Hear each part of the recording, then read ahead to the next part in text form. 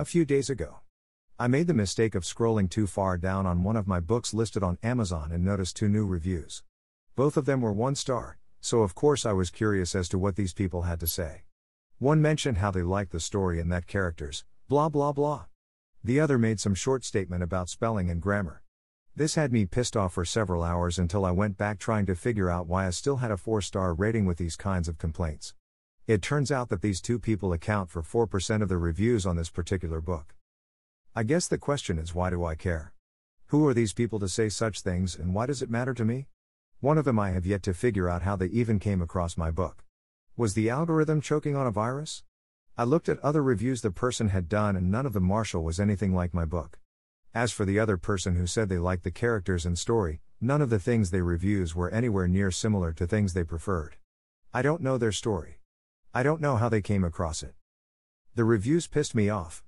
People see that shit, and while I wish I could wash it away, it is there to stay. If that is how they felt, I can't deny it. They don't know me and I don't know them, but it does help me understand why Hemingway would show up at the newspaper office with 2 pairs of boxing gloves and would hound the reviewer outside until he was able to knock him out for the poor review that was published. What a fucking legend.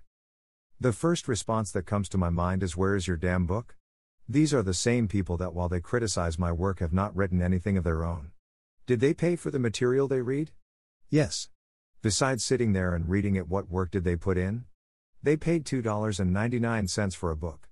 The last time I bought a new book it was $30, and it was the last book that Anthony Bourdain had worked on before he died. I'm not one to pay large sums of money for a book, and since I'm not exactly a professional writer by any means, charging more than $2.99 is out of my league. That fact they read the whole damn thing says a lot, considering the number of books I've put aside unable to finish it for various reasons. And here is where I come to my point. Who am I writing for? Ultimately it is for myself. I write the books that I would want to read. Action? Check. Fast-paced? Check. Situations that make you think. You can check that one off as well. A book written for someone like me isn't going to appeal to everyone. Much like the books I sat down and forgot about, not everyone who reads my stuff is going to appreciate it. There is also the other factor that has been suggested to me several times. Write at a 3rd grade level to appeal to a larger audience. Why do I have to dumb down my writing? What the hell is happening in out public schools that this is the level that is expected for a mass audience?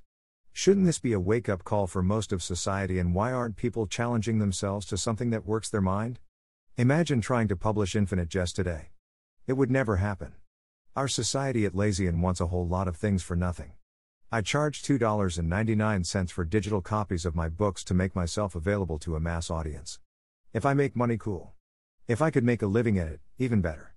The number of readers in today's society is small.